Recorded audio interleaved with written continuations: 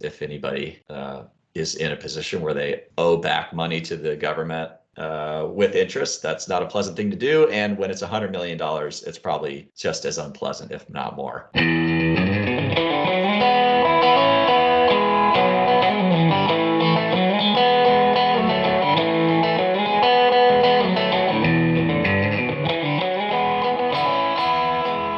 Welcome to the Wealth and Law Podcast. I am Brent Nelson, and as usual, I am joined by Rachel Sass. Rachel, how are you? I'm good. How are you doing? We're doing well.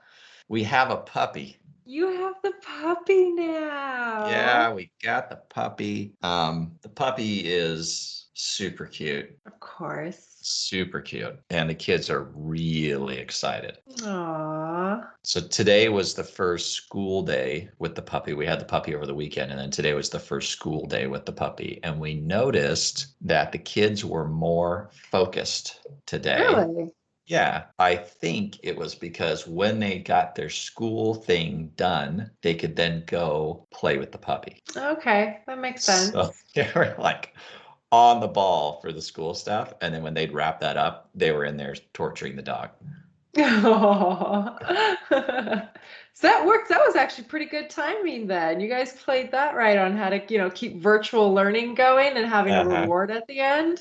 I like that. I gotta say, I wasn't anticipating that, but I wasn't really anticipating the level of excitement either. Perhaps dumb of me to not anticipate that, but they're super excited. And the interesting thing is that the puppy in a couple of days has already figured out that like the kids are friends. These are playmates, huh? Yeah. It perks right up when it sees any of the kids. When it sees me, it's kind of like, that guy. When it sees the kids, it's all joy. Aw. Is there a favorite yet? Does she go to like one child more than the other? Not really. Okay. Mm-mm. They're all a little bit different though. They do different things. Like the oldest is more snuggle play with her. Mm-hmm. The next one, the 10-year-old, is more pick her up and carry her around the house everywhere. The 8-year-old plays with her, but then he'll do funny things like so we have a fish. The fish's name is Mustachio. Mustachio, I love that. There's a long line of mustachios, let me tell you. Oh. It's a very deep family tree. And so he's holding the dog and he's walking towards his room, and Nicole says, "Well, where are you going?" And he says, I got to show the puppy Mustachio. They need to meet." Aww. So he's taking the dog in to meet Mustachio. So that's sort of what he's sort of making sure that the dog has become acquainted with everybody in every room. Aww. And then the youngest is just excited. Mm-hmm. She's just excited. So it's fun. I miss having puppies.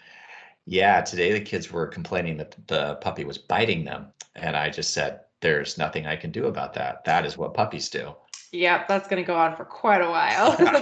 It's like the puppy hasn't even started eating your things. So yeah. let's not get too carried away with the biting. Well, I thought today we would talk about the New York Times article on the Trump tax returns, because it seems to be of quite a bit of interest. And every now and then, the world throws a little nugget the way of the tax geeks of the world, where it's like, hey, you guys matter. The other 99.9% of the time, we ignore that you exist. But like this one little moment, like you people matter. So that's a little bit what this New York Times article has done. All of a sudden, all the tax people matter. Mm-hmm. Yeah. So I thought we could talk about it, at least talk about some of the kind of salient points in it, and really to just discuss those points for illustrative purposes more than a commentary on politics. And so ground rules, I believe, are necessary. So first of all, you and I have no special inside information about the sources that were used for the article. Nope, we don't. So we're not in the Trump organization. We don't work at the IRS. We're not at the New York Times. So I think we just have to assume for purposes of discussion that what is in the article is accurate. Otherwise, it'll make for a very boring discussion. But so we're just going to assume that what's in the article is accurate so that then we can take pieces of it and then have a discussion about what it means more from an objective kind of like tax planning perspective. That's the first thing. And the second thing is to sort of point out and acknowledge that different people have different views of what the information in the article means on a broader basis. And there's nothing we can do about that. We're not going to reconcile those views on the article. So just understanding that up front as ground rules, I think everybody if you just play along with those rules, then hopefully this discussion will make sense. And hopefully no one will feel like their political persuasion is being attacked one way or the other. I think those are good ground rules. Yes, okay. Absolutely. I think, like you said, we're the tax nerds. So we just really want to look at the article from the tax perspective and see what's going on, really dive into it. Like you said, of course, there's going to be emotions brought up with this article. That is completely understandable. That's not for today's discussion. We're just going to get into the geeky tax details. Yep, pretty much. And that's not to say that like you and I don't have our own political convictions. Like, of course we do, but for purposes of like this discussion, and certainly for purposes of our profession as well and what we do for clients, our personal political persuasions are not that important. And so we have to look at these sorts of issues somewhat, I'll say objectively. I was going to say robotically, but I don't think it's robotic, but because we do try to be creative, but it's at least objectively, you kind of have to look at the stuff. And we just deal with whatever the tax code says. If the tax code said everybody should pay 80% tax, we would deal with that. If it said nobody should pay anything more than 10% tax, we would deal with that too. So it's just like whatever we have, that's what we deal with. Exactly. All right. So the first thing I thought we could talk about is that the article says Trump paid $750 in tax in 2016 and 17. The article also says that he paid no income tax in 10 of the last 15 years. But I think when you include the 2016 and 17, it means in 12 of the last 15 years, he either paid zero or he paid $750 per year. Okay. So much of that appears to be driven by business losses, largely from real estate and deductions that come from owning real estate. So we can talk about that a little bit. And then some of it came from credits, tax credits that he had also from real estate. It's actually fairly common for people in the real estate industry, just based on the way that the tax code is set up, to have low tax. They either have gains that you can flip into additional properties without recognizing the gains. So you don't have to pay, say, capital gains. Oftentimes when you sell a piece of real estate, so long as you do the transaction correctly and you do what's called a 1031 exchange, so you can just roll the capital gains into the new property and you defer the payment of the capital gains. So that's very common. So you can have a quote unquote cash event or income event and not pay taxes. But in addition to that, you get to depreciate improvements to property. So you don't get to depreciate land. Land doesn't depreciate in value. But if you put a foundation, you build walls and ceilings and things, those things that you put on the land, they depreciate because they don't last forever. And so the tax law allows you to take depreciation deductions. And the tax law also allows for those depreciation deductions to be funded by financing, lending. And what it appears that the Trump Organization has done, and this is not terribly uncommon if you're in the real estate industry, although that full acknowledgement that Trump is not 100% in the real estate industry, like just get that out. Like he's really, his main business drivers are apparently a couple of profitable commercial properties that he's had an interest in, but does not manage in Manhattan, and then licensing. Those are his real income streams. But for a lot of people in the real estate industry, it's very common for the real estate projects to be financed through bank financing. And then at least the partnership tax rules, and a lot of real estate structuring is structured as partnerships for this reason. The partnership tax rules allow you as a partner to basically get credit for the money that was borrowed and used to do the project in the sense that your quote unquote tax basis is increased by your share of that debt. And when you have a tax basis in a partnership, you're allowed to take deductions like depreciation deductions up to your share of the liabilities, or up to your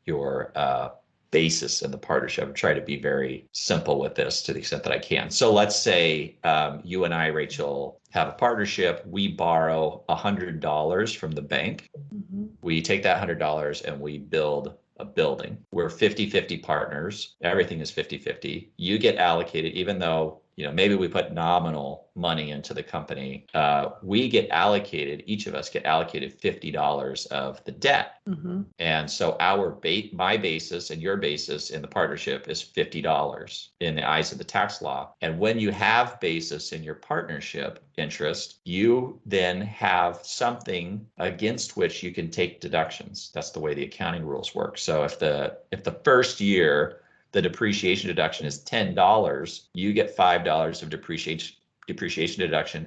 I get $5 of the depreciation deduction, even though we might not have put $5 into the project. We only borrowed the money to put into the project. So I say that as a little bit of an education piece, that in the real estate industry, it's very common for owners, developers, et cetera, of the real estate to pay very low taxes because of these rules that are very favorable and allow you to take depreciation deductions. So it looks like some of that is the reason for Trump's losses, but he was also apparently losing money on a lot of the golf courses, pouring money in and not getting a lot of money back. Mm-hmm. Exactly. Well, there's also a part in there, the historic preservation piece. Yeah. So correct me if I'm wrong. It was like a postal building. Is that correct? Yeah. So it's the postal building in Washington, D.C. It's right on Pennsylvania Avenue, just down the street from the White House. It's a beautiful building. Mm-hmm. And so they bought the building. I don't know who all was in that group that bought it. I have no connection to it at all, but apparently they bought the building, put a bunch of money into it, hundreds of millions of dollars into it to restore it. And then because they had done that, they qualified for some historic preservation tax credits Mm-hmm. of apparently a lot. Yes. Like hundreds of millions of tax credits.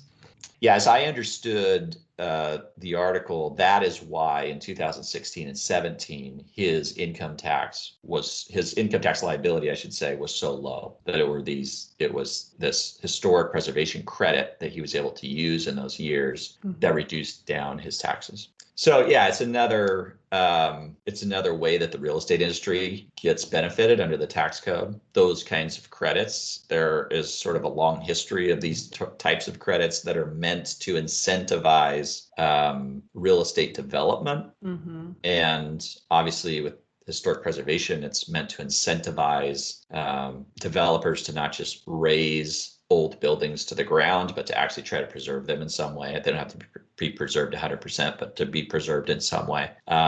There's similar other credits. New Markets Tax Credit was one that was available not too long ago. That was one where if you did real estate development in certain areas, you got a big tax credit. They were really run and driven largely by banks that would put money into the deals, and then the banks were allowed to take the tax credits. And so there's a lot of new market tax credit deals that were being done a couple of years ago. The one that's really popular now is the Opportunity Zone Fund rules that basically allow someone to take capital gains and then defer and reduce the capital gains by rolling the money into an Opportunity Zone Fund, which then has to improve real estate or basically bring in business to certain areas that are deemed opportunity zones, certain zip codes that were chosen by all the counties across the country.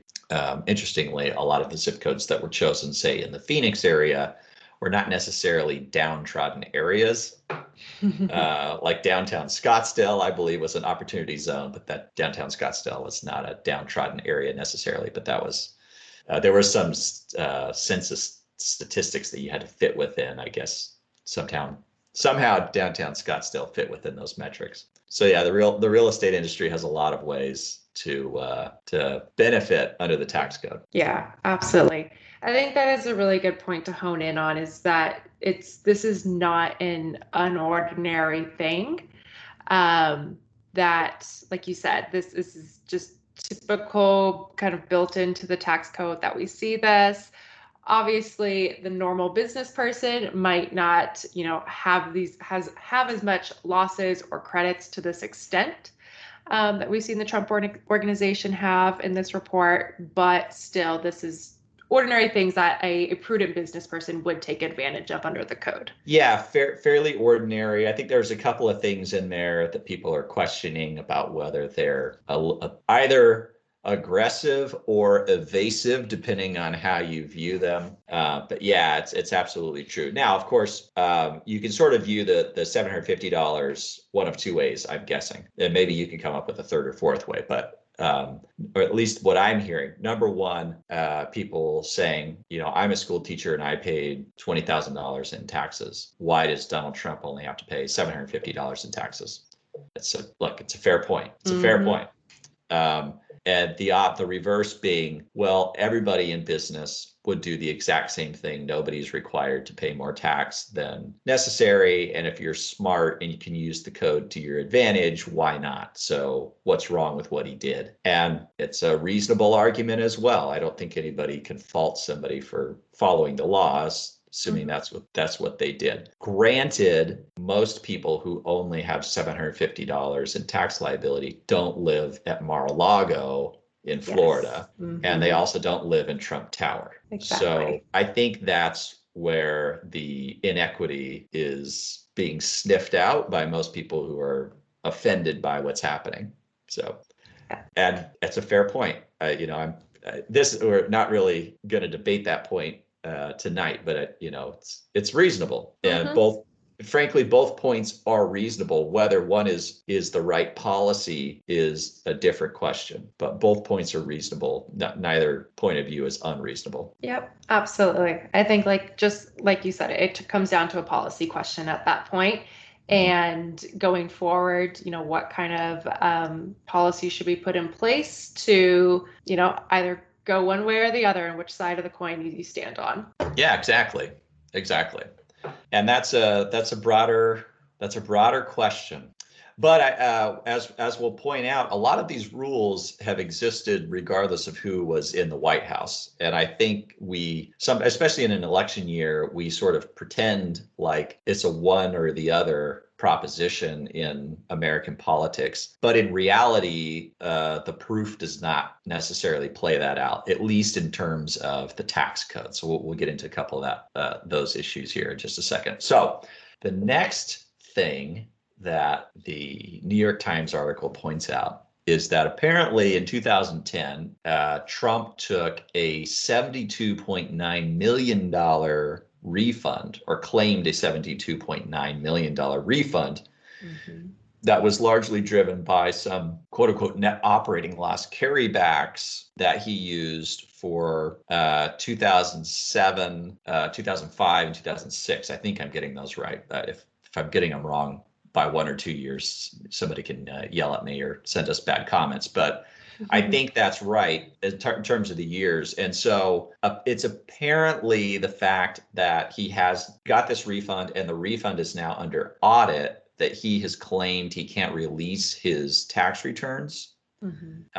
So just maybe a little slight bit of context to that. And the article points this out too, which is accurate, but the Joint Committee on Taxation has to approve refunds of more than $2 million. So if you're getting a substantial check like that from the U.S. Treasury, it's substantial enough basically that somebody in Congress has to look at it because they're in charge of the purse strings, believe it or not. Despite what you may hear, they still are in charge of the purse strings. And so apparently this issue has gone to the Joint Committee, but the way they do things is such that the identity of the taxpayers and sort of the details of the refund case is not made publicly known, even among people in Congress. So people in Congress don't even have access to the information that the committee would have access to. And apparently there's some question about the deductions that were used to create these net operating losses that allegedly in the article are driving the audit and the fight over the audit on this refund claim.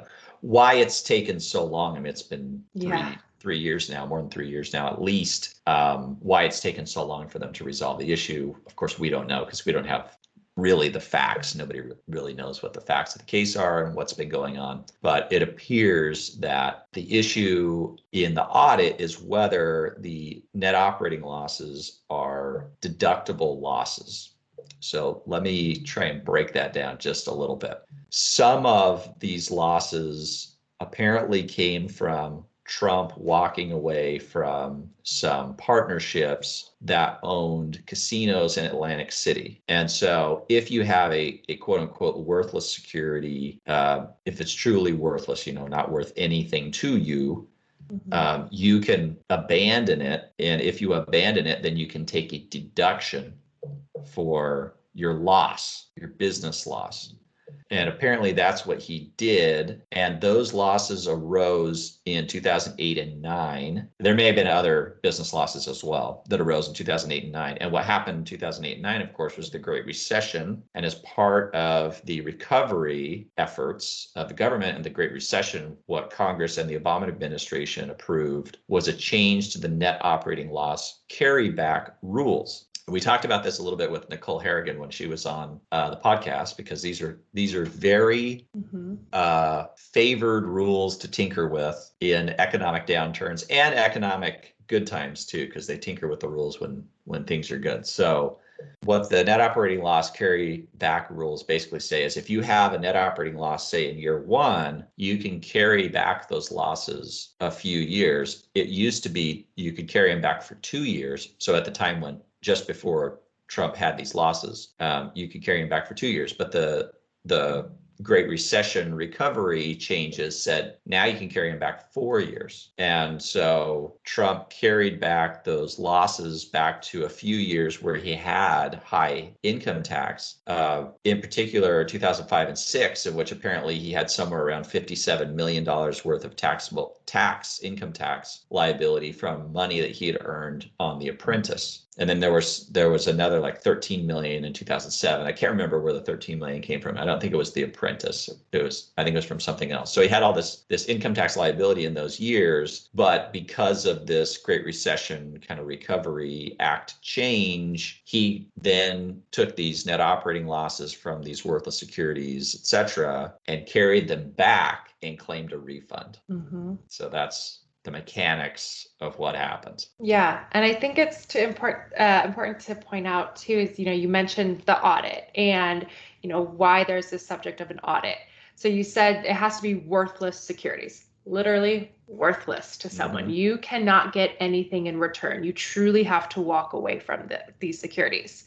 So there's question as to whether Trump received a 5%, I believe it was a partnership share in a new entity. And so if he got a 5% share, that's not worthless. Doesn't matter how much it was, that's not worthless. And so that's now why we have this audit kind of triggered, and to see whether or not it truly was a worthless security, and then whether or not he really has or is entitled to that $72.9 million refund. Right. Yeah. So that's what the article claims, is that's the big issue. Again, why it takes years and years to determine that, I don't know. But it seems strange to me that it would. But that it's a complicated, messy situation. So it could very well be that it's a hugely fact-intensive endeavor, and it might be that the IRS doesn't have unlimited resources to throw at the case, and so it can just drag on and on. Who knows? That apparently is the issue. Also, if he has to pay the money back, he has to pay it back with interest. And according to the New York Times, the total amount he'd have to pay back is somewhere close to $100 million. So he has this potential $100 million liability that he would owe back to the U.S. government, which is not pleasant if anybody is in a position where they owe back money to the government with interest. That's not a pleasant thing to do. And when it's $100 million, it's probably just as unpleasant, if not more. So, absolutely. Even for Donald Trump, I'm sure that would be very unpleasant. Mm-hmm. But so there, and it seems that the fact that he paid $72.9 million in taxes in those years is at least in part the basis for his claims and his lawyers' claims that he paid millions of dollars in taxes. And they're not wrong. You do have, if you're claiming a refund, you actually have to claim back money that you did write the check for. But if you get it refunded to you, then if you're accounting for it, you'd have like a positive number on one side and then the opposite negative number on the other side, and the net would be zero. So you didn't really pay anything. So if that's the basis for their claim that he paid millions of dollars in taxes, it's not really accurate. But we don't really know that too, because they're not super clear about those claims. And I think too, it's the article has pointed out, which is a good point, is that when we're talking about paying taxes and then income, taxable income, we have to also look at employment taxes, right? So a lot of people are just throwing around the word taxes on, the Trump organization has paid, millions of dollars in taxes. Well, let's define taxes. We're lawyers. We love to define our terms. Is it just employer taxes? So looking at payroll, Social Security, Medicare, things like that. Or are we looking at actual income taxes? So that's a good point too, for just someone when you're analyzing this situation to make sure you're clear on what your terms are. Yeah, that's absolutely accurate. And it's worth pointing out that it could be the case that his 1040 is not necessarily a snapshot of his net worth. The 1040 is really just a snapshot of business and profit making dealings from year to year that happen to fit within a calendar year. It's not necessarily a net worth snapshot, so that you have to kind of disassociate those two things. And absolutely, you're 100% correct. What kind of tax he has paid over the years is a relevant question, and income tax is one thing. Employment taxes is something totally different. Well, so another point in this article that I was really interested in when I read it, Brent, was the Seven Springs property. Not just because it's absolutely a stunning piece of property, it's just a gorgeous mansion to look at, but just all the interesting kind of techniques that were used for that property. So one thing that kind of intrigued me was that the article talks about how the Trump family kind of holds their retreats there. That's where they all go to relax and go together. But the property is considered an investment property. And so it being an investment property, they get to take a lot of deductions for property taxes, for example. I think the article said there were about over $2 million in property taxes that were deducted. And then in addition to all of those deductions, they were able to do a conservation easement, which allowed them to take almost $120 million in deductions. And that's also including a few other properties that they've created conservation easements for. Right. Yeah. So the controversy, to the extent there is one, with the Seven Springs property, as you point out, is first that they treat it as an investment property, but it appears that a lot of the use of the property is personal use. And so they're running business investment type deductions through that property that may in fact be personal expenses being non-deductible, and the business expenses or investment expenses being deductible, including the property taxes. And in the most recent Tax Cuts and Jobs Act, they of course put a cap on property tax, state and local property tax deductions at $10,000. So $2 million is a lot more than $10,000. And So, you might kind of scratch your head and wonder, like, well, why do you get to take that level of property taxes? Because the property taxes were being viewed as basically a business expense rather than a personal expense. And then the conservation easement is a charitable deduction planning technique that's authorized in the Internal Revenue Code, and most states have statutes that also cover conservation easements. The idea behind a conservation easement is essentially that you put restrictions on the use of the property, and the restrictions can be for a certain number of things. They're kind of broad categories, but it can include just preserving open space, for example. Mm-hmm. And then you would contribute those restrictions in the form of an easement, which is an interest in the property, to a charity. Sometimes the easement goes to like a government, like you could, donate the conservation easement, say, to the federal government or to your state or local government. And very often the conservation easement is contributed to a charity that's essentially set up for the purpose of preserving open spaces and things like that. In Southern Arizona, there's quite a few of those types of charities, and the big ones really are to preserve riparian areas. Now, a lot of them in the desert, preserve riparian areas, preserve rangeland, etc. And the idea is that these properties will then be free from development. Mm-hmm. Within certain limitations. You, the property owner, are still allowed to retain the right to use the property. You're allowed to develop the property within restrictions. You can build certain amounts of buildings and structures on the property, but you can use it for your own purpose. You don't have to allow the general public onto the property in most instances. And so it seems, although of course it's not 100% clear because we don't have all the facts from the article, but it seems that what they did, say, with Seven Springs is they put a conservation easement on the property, likely to preserve like open space or something similar. And then they contributed that easement to a charity in order to get a deduction. And then they retained the right to use the property. The charitable deduction is equal to whatever the fair market value of the conservation easement is. And basically it's not like you can just go buy one of those at a countertop. Mm-hmm. That's a valuation that's done by a qualified appraiser. And you have to have a qualified appraisal done to value the conservation easement. And whatever they say that value is, that's the value of your charitable deduction. Apparently, on Seven Springs and 3 other properties together, there was something like $120 million worth of conservation easements. So that's a pretty healthy amount of deductions. Mm-hmm. Absolutely.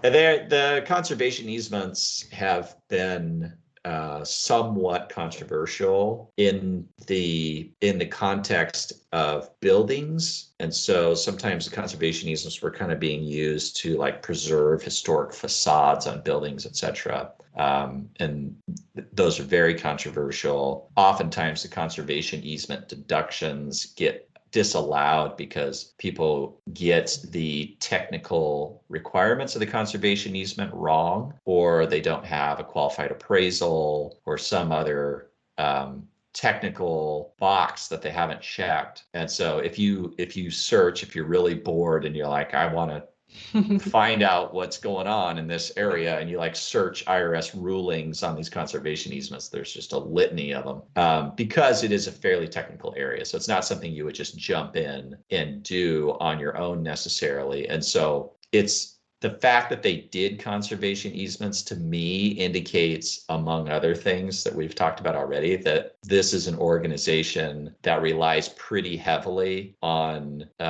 specialized tax advisors, because otherwise you don't do these things, because you don't have enough of the specialization to do it right, and you get yourself into big trouble by doing it wrong, because you spend a bunch of money, you give somebody an easement on your property, and then you don't get the tax deduction.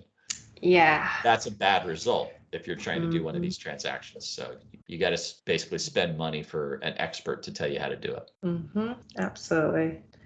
Well, so then the last thing that really interested me in this article was the consulting fees. Mm-hmm. I mean, there's a whole bunch of other fees that just intrigued me. I mean, it doesn't cost me $70,000 a year to take care of my hair. Really? And I love my hairstylist. I mean, I guess I got a Gunga deal.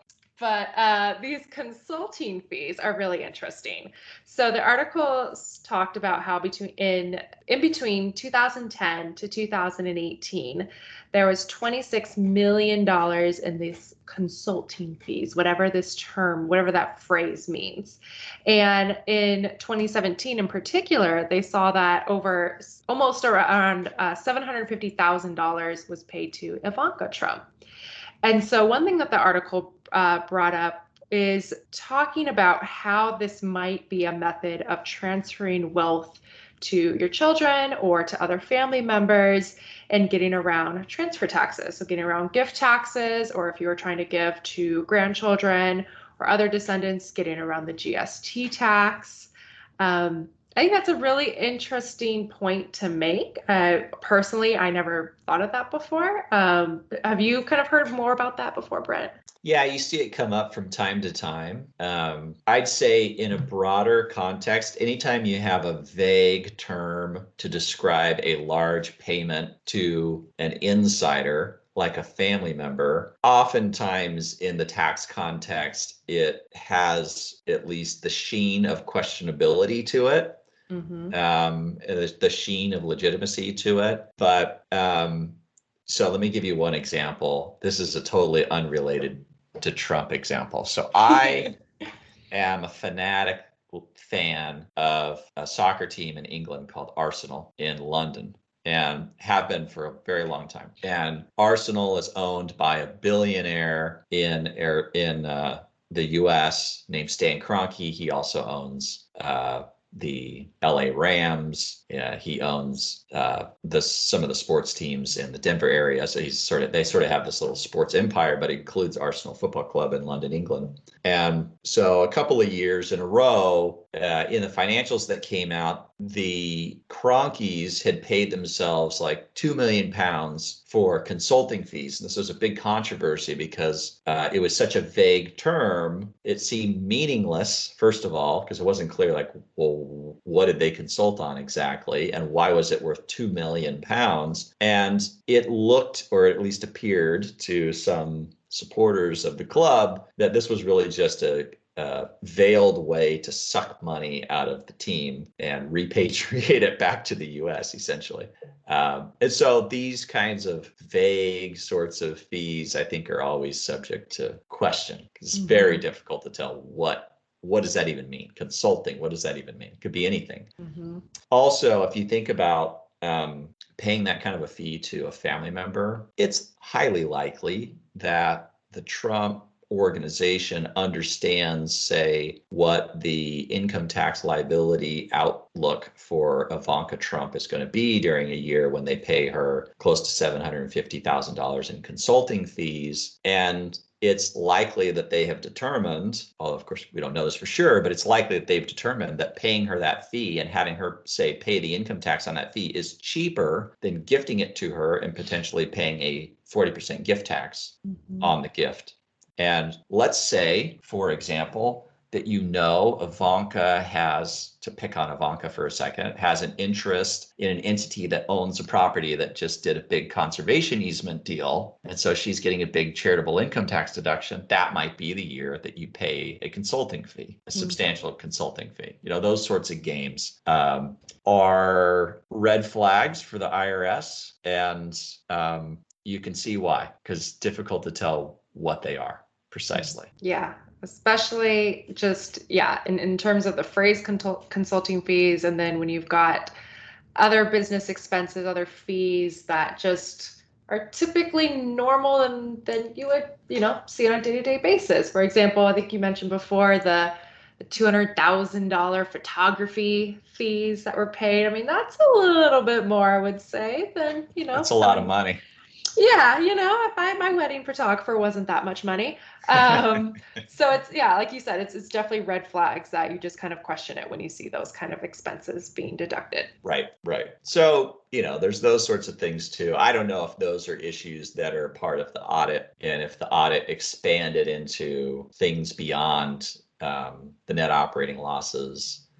But it's a curious one. The consulting fees is a really curious one. The article goes into detail about consulting fees that were paid in countries on deals that seemed less than above board. And obviously, if those consulting fees were actually bribes, we do have laws in the United States that say that you're not allowed to bribe foreign governments or officials to get deals done in foreign countries, and you certainly cannot deduct expenses. You can't deduct your shakedown money or your under the table bribery money. That's not a tax deductible expense. So those sorts of issues are raised in the article. They don't necessarily go into detail about specific facts that they have that show that that's exactly what the fees were. But it obviously, when those fees are being paid in authoritarian countries, it raises the question of whether they were being paid for legitimate purposes. Yeah, exactly. All right. Well, I think we've done this to death, probably. But it's a very interesting article. And it's certainly interesting from the perspective of a practitioner and seeing some of the things that the Trump Organization was doing, most of which, obviously, I didn't know anything about what their business was involved in. But again, if you assume that the article is accurate factually, it's kind of like a lot of the transactions that are in there are kind of like, yeah, that's about what I would have expected from that kind of a company. Again, whether that is just a company doing a good job of saving money on taxes or evidence of inequity in the tax code, or both, is sort of a discussion for another day. But that, at least objectively speaking, on its face, it has some interesting tax little tidbits in it. Yeah, absolutely. I think this article just brings up a good point for people to start mulling over and thinking about, in terms of, like you said, a lot of people, it's, unless you're a tax geek like us, you don't usually look into it a little bit further. But when you see an article like this, it just kind of highlights, different provisions that people can take advantage of in the tax code. And like you said, whether or not you think it's, just doing your due diligence as a business person, or whether it really highlights the inequities. I think this is a good article to just really think and start thinking, all right, we are in an election year. What, for everyone out there, people should just vote and think about, how you want your policies to be in the future. Yep, exactly. And as I point out, I mean, some of these policies are policies that both sides support and have enacted. So hopefully it's not so much an us versus them issue. I think it's a broader issue, to the extent that someday we have the very worthy debate about whether our tax policies are actually in line with what they ought to be. I think that question is actually a non-partisan question, because it's sort of a values and objective reasoning type of question. That's not really a political question at all. So not in the sense of political parties anyways. Yeah, couldn't agree more. All right, Rachel. Well, it's been fun. Yeah, it's been fun. We'll have to keep doing these podcast things. Yeah, we'll keep on going, right? I guess we're kind of good at them, right? No one's really yelled at us so far. No one has yelled at us yet. This may do it. That's true. All right. Thanks again. Yeah, thank you. Bye. If you're enjoying what we're doing with the podcast, please subscribe and follow us on social @Wealth and Law, and follow our blog, wealthandlaw.com. See you there.